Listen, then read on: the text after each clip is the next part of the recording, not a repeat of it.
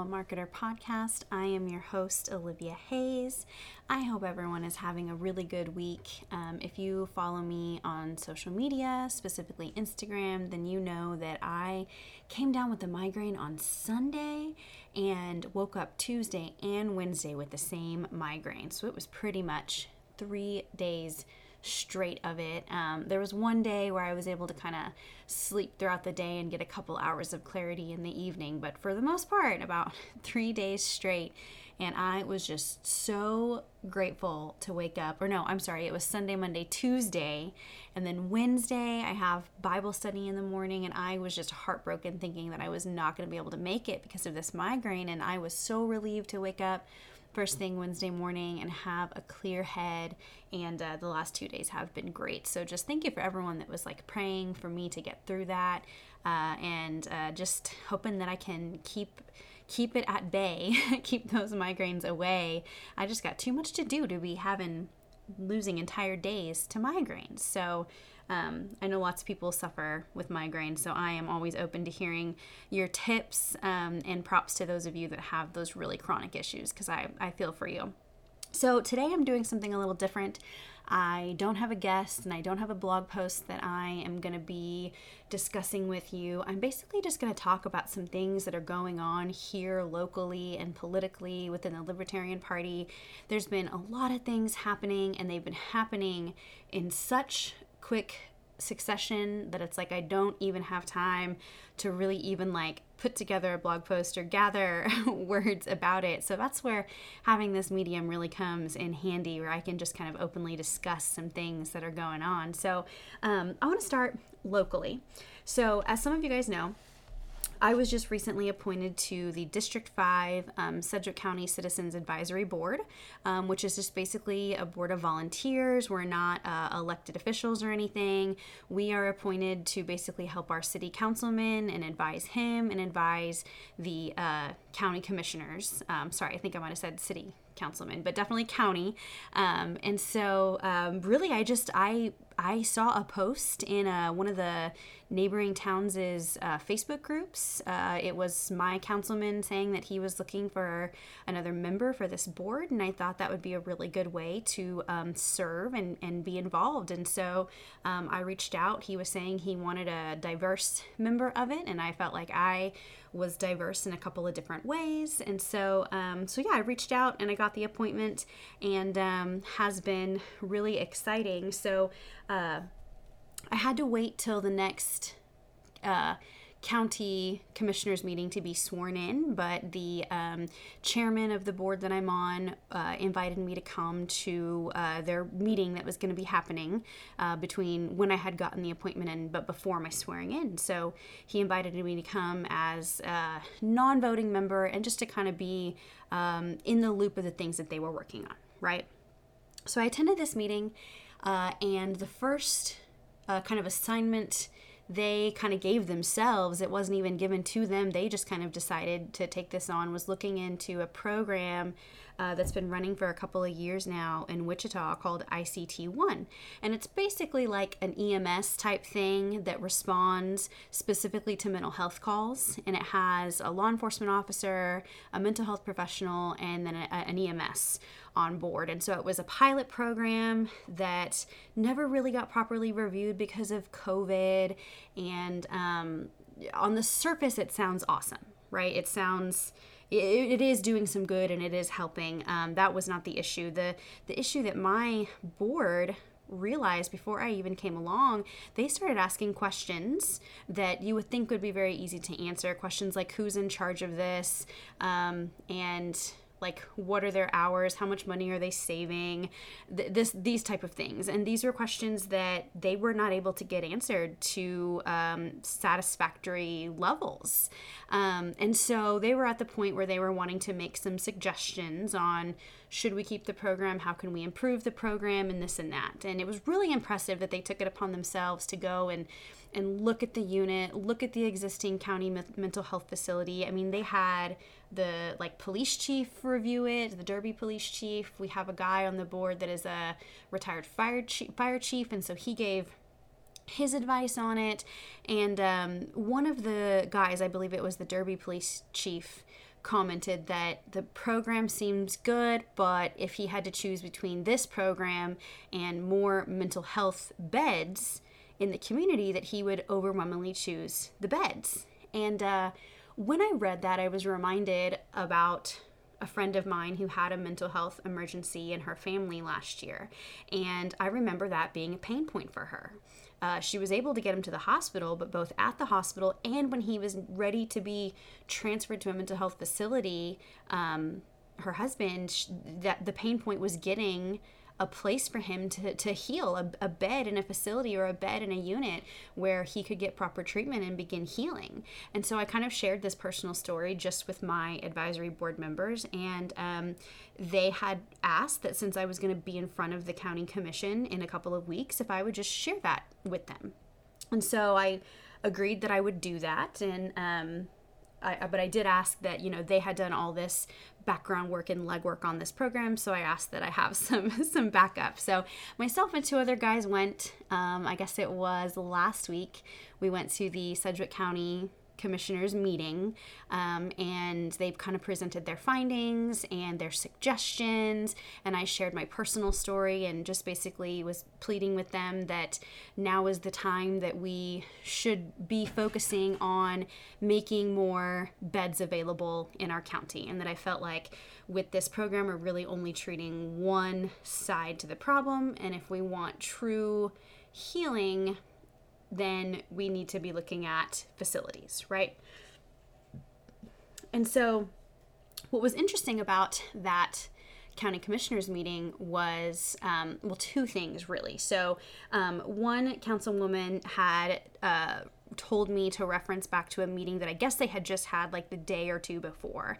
And I was able to go find it on YouTube. So if you're in Sedgwick County, all of the county commissioner meetings are on YouTube and Facebook. So you can always go back if you miss something. So that's what I did.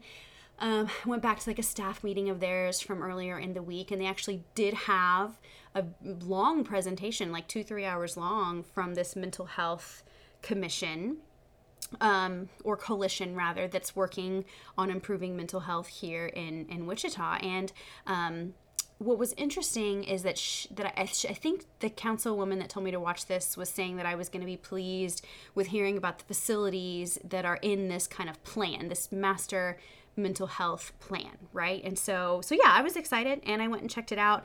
But listen, unless I'm understanding wrong, the only two facilities they mentioned in this 3-hour meeting, the only two facilities they talked about potentially building, one was like an affordable housing unit, which is fair and helpful, and the other one was a mental health resource facility, which is basically just office buildings for all of the different nonprofits and organizations helping with mental health care in the county. It wasn't even a treatment facility from what I understand. So I was a little confused by that, because like I said, and like other people have said, the number one thing that can help us is beds. I talked to a family member of mine who has some experience in this industry, and she said it's just a known thing across the state that we're short on beds. And we've got all this ARPA money, so this American Rescue Plan money that's coming because of COVID. It's coming to like all cities and counties and everywhere near you, and Sedgwick County is getting something like $100 million. And so I just thought that, with all of that money coming in, and maybe it's separate, maybe this money is not part of that and they're not thinking, about them working together, but it just seems like now is a good time to actually put some funding and put some time and energy and thought into more mental health beds. So yeah, I was a little confused by the meeting that was referenced. If I'm misunderstanding the two facilities that they mentioned, by all means, someone correct me. But if they don't include beds, then I think we're missing the point, right? And just a note on that ARPA money. So Sedgwick County does have a survey that's out there that I shared on my Facebook page, or it's also on the Sedgwick County page, where it wants you to rank I think it's 1 through 6 on what you might want to see this $100 million go to. So definitely, oh my gosh, if you're a Sedgwick County, take the time and go do that. That's a lot of money, and we should have, it's coming to us whether we like it or not. We should have our voices heard on that. And just a note, I tried to fill out the survey on my phone, and it was a little hard to read the answers because they're so long. So it's going to be a little bit easier to do that from your computer. But definitely go and find that survey and fill that out, guys. So the second comment that we had when we were all three done speaking was from another councilman who kind of thanked us for being there, and then basically said that he had never known it to be the purpose of a citizens advisory board to ever come before the entire county commission, and that basically it was our job to advise our councilmen only. At least that's how it came across to me as someone sitting there. And I have to say, it really floored me and stopped me in my tracks. It immediately reminded me, okay, so little sidebar. One time when I was working in corporate America, I was given this mentor who was a woman who was supposed to kind of mentor me on how I could kind of climb up the ladder, right? And on one of our mentoring sessions, she told me that it's basically my job to make my male manager look good and to be seen and not heard, right? And side note, later come to find out this woman was actually in a relationship with our VP. He left his wife and is married to her now. So, I mean, I think we can take this advice with a grain of salt now that the truth has come out. But I will say that this council person telling us it wasn't our job to address the entire council kind of made me feel that way. He wanted a citizens advisory board to be seen and not heard, basically.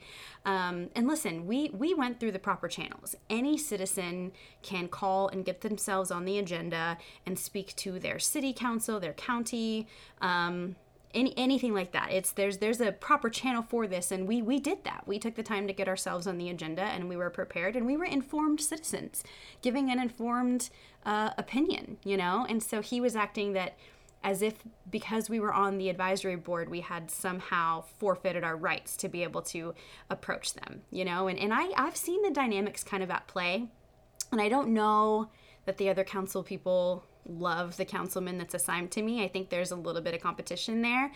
He's great. He's very well spoken and professional. And I just, like I said, I don't know that anyone is confident that if we were just to give our findings to him behind closed doors and he were to pass a packet along to them, that they would have even read it because of who it's coming from. So I think that's part of the reason why this idea was hatched, that we come approach them. So, I mean, just the moral of this story is, guys, be informed and don't back down. I mean, after that whole debacle, I was given my chance to swear in, and they had given me a few moments where I could have, spoken to them. And of course I had something small prepared, but I was just so thrown off by what the guy said that I just kind of was like, no, thank you. I don't need to talk anymore today. But, I see the dynamics at play, and I see that we have a lot of work to do, and I'm going to be watching. I'm going to be watching if Sedgwick County really says that they care about mental health, that I'm going to see this $100 million. I want to see if we actually put our money where our mouth is, right? So I'm going to keep watching. I'm going to keep speaking up, and I encourage you to do the same, guys. Okay, so moving on from kind of local news, I want to talk about what's going on within the Libertarian Party.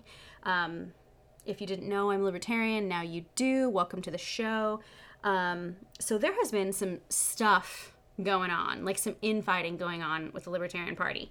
And basically, it all started with the Libertarian Party of New Hampshire. So they had apparently recently sworn in a new group of people that were going to be in charge of their marketing and their messaging. And apparently it was a known fact before they took over that they were pretty aggressive with their messaging. They're going for shock value, they're going for dramatic value, and everyone knew that this was the plan going in. And then of course they get in there and they start putting out some tweets that start getting really negative negative feedback. One that I saw was that child labor should be legal, right? Controversial, right? But it was the way that they said it. And just the most controversial one, I'm just going to go ahead and read it verbatim to you guys. It's from the Libertarian Party of New Hampshire. It's a tweet, and it says, "John McCain's brain tumor saved more lives than Anthony Fauci." That is verbatim what they said. And I remember our current Kansas operations team screenshotting that and sending that to me, because I do the social media for the Libertarian Party of Kansas. And so they sent that to me and they were like, what do you think about this? And I was just like, I've seen marketers that think that going for shock value and going for the jugular, like they think that is a marketing strategy. And I'm just not that way. I think it's our job as marketers to be more professional and more creative than that, and not have to stoop so low to get your impressions, right? So that's the type of tweets that we're talking about here. And so apparently the backlash from these tweets was so big that it basically led to this big coup, where like they may or may not, the chair of the New Hampshire party may or may not have gotten help from the national chair, who has since resigned, and she basically fired all of her executive committee and replaced them with kind of the other side of their party, right? And so what other libertarians are really focusing on is this action with the coup, and this action with did National know, and should they have gotten involved, and what does this mean for other states? And it's caused a lot of people to just leave the party altogether. It's caused a lot of people to ask questions about the caucuses and their motivation. But what I'm focusing on with this is not what everyone else seems to be focusing on. What I'm wondering about this from a marketing perspective. So if you know me, you know that we had a digital marketing firm for many years, probably 5+ years.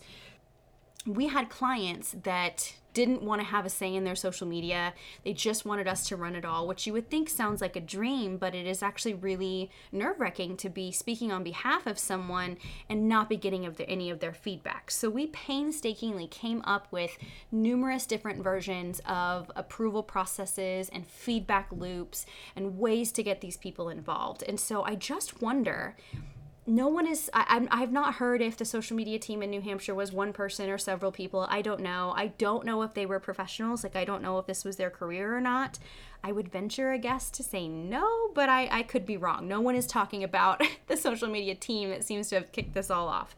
And so that's my issue. A professional social media marketer is gonna take the time to set up some kind of feedback process, some kind of approval process. And I also wonder too, like, I've gotten the messaging wrong before.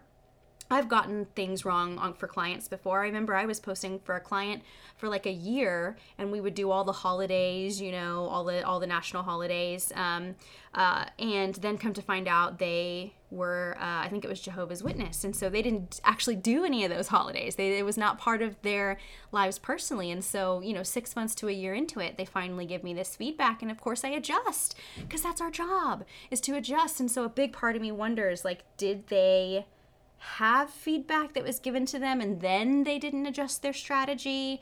How was that feedback? I just wonder if any of that took place before exploding into a major coup, right? And this is why, the moral of the story, guys, for me at least, like I said, there's other things that other people are focusing on with this debacle, but for me, the moral of the story as a social media marketing professional is just that it's so important that you have shared passwords, that you have an approval process, that you have a feedback loop, that you have meetings, somewhat regular meetings, to strategize on what are the things we want to say, especially in politics. These people were speaking on behalf of an entire state, and there's no way they were going to be properly representing every single member. So your job is to just try to represent the most of them that you can, right? And so I just wonder about the inner workings of that, and if it would have made a difference if they had someone with professional social media marketing experience, right? But again, the takeaway is just that you've got to have those conversations. You've got to have more than one admin. You've got to have shared passwords. You've got to have a feedback loop built in. I know I actually sound like I'm speaking in a loop, but it's just so important, and anyone who works in this industry professionally knows that. So let me know your thoughts on that. Let me know if it makes sense. If you're more in tune to the drama, let me know if I got it wrong, but that's my understanding of it. The other kind of level of this Libertarian Party of New Hampshire drama is Caryn Ann Harlos. She spoke at our Kansas State Convention not too long ago. My husband and I loved her. She's a Christian, and she just was able, I always thought that that libertarianism and being Christian went together beautifully, but I was not ever able to like explain it the way that she did, and so we were just floored when we heard her speak, and dropping biblical truth, in her keynote at a political convention. We really were just blown away with her, and she was really fun too. I couldn't hang, but several of my friends hung with her up until the wee hours of the morning. So she's a really cool lady. They call her the Pink Flame of Liberty. Look her up online. And so Caryn Ann, she basically blew the whistle on this New Hampshire situation and was saying, hey, something not good is going on here. Maybe we should look into it. And of course, she didn't say it that way. She is more aggressive and more abrasive in the way that she speaks, but that is just her style, right? And so she was basically removed. She was basically removed from her position in like a closed door meeting. And it's crazy. As far as I know, she has still not been reinstated. And again, just the lesson from this, just like the county commissioner that told us not to speak up. I mean, Caryn Ann, you were speaking up. She was speaking up for the right thing. She was asking somebody to look into a situation that was not right. And that is what we need. We're the party of principle. We especially need it in our party. We need it in every political party, in every realm. We need to have a safe place for whistleblowers. And we need to we got to seriously rethink the way that we're treating these people after they draw our attention to a thing. So I don't know if anybody listening has anybody power, or even just for the record, I really think that she should be reinstated, because I think she did the right thing, and I think she was doing her job to say, hey, this maybe didn't work out properly, right? So, oh my gosh, it has just been crazy, and really, there's a lot of conversation on, like, does what happened to New Hampshire, does it make sense for Kansas to worry about it? Does it affect us? Does it not affect us? And I really think it just has to be a cautionary tale. Like, we just have to, if you're in my state and you're a libertarian, we just have to have it be a personal goal of ours, not to let that be us next. We've got some things happening behind the scenes that could lead us closer to being not a stable organization. We're a pretty stable organization right now when you look at the nuts and bolts of it. And I know that we want to modernize, we want to change some things, but change is not always a good thing. Jacob Hornberger actually said this at our convention, that not all reform actually equals more freedom. So we just have to be very careful. We need to keep our eye on the prize. We need to focus on working together as a team, not wasting our time and energy and resources on things that are not productive. And we need to focus on our candidates. We need to focus on candidates running this year and candidates running next year, because that's how we make the difference. And not just candidates on the city level. I'm even talking about people like me in appointed positions, the county level, school board, roads committee, whatever. There are different places that different people all across the board, libertarians, are always criticized for only going after presidency, and we need to be able to prove that that isn't true, right? That we are focusing on all levels of government. So we gotta keep our eye on the prize, guys, and we gotta make sure that we're not the next New Hampshire. And I think that we have a very productive team. We have a very solid ops team, and of course I'm on it, so a little bias there. But we just need to be grateful for what we have and protect it fiercely, which is, I believe, what our chair is doing. So again, I am open to your feedback or your corrections on any of this. Just find me on social media at the Mama Marketer, Facebook, Twitter, Instagram, pretty much all the places. And I'd love to hear your feedback on this. I know there's a lot of feelings and emotions involved, and I think at the end of the day, libertarians are just wanting to get those processing words out, right? And so we can move on to the next thing, which should be candidates, in my opinion, at least in Kansas. So, okay, guys, that is all I have for you. Just a quick little chat. And then just one little plug for you guys. Remember that I have digital downloads available on my website. You can be a yearly subscriber to that, or you can just do a $1 download. I've got everything from recipes to yoga to graphics, phone screens, all that kind of fun stuff. The best deal is really just being a $10 a year subscriber, because then you get access to everything. And I also have a digital marketing course available. So if you're looking for some training on digital marketing, maybe to decide if you want to pursue this as a career or not. I have a 6-week course available where you get one-on-one Zoom training with me. So yeah, go check that out, themamamarketer.com. And I am going to be recording in just a couple of days with a friend of mine who is a father and a veteran and really into the fitness and financial freedom areas, very multifaceted, which you know I love as guests. So stay tuned for that, and we will talk to you then. Bye.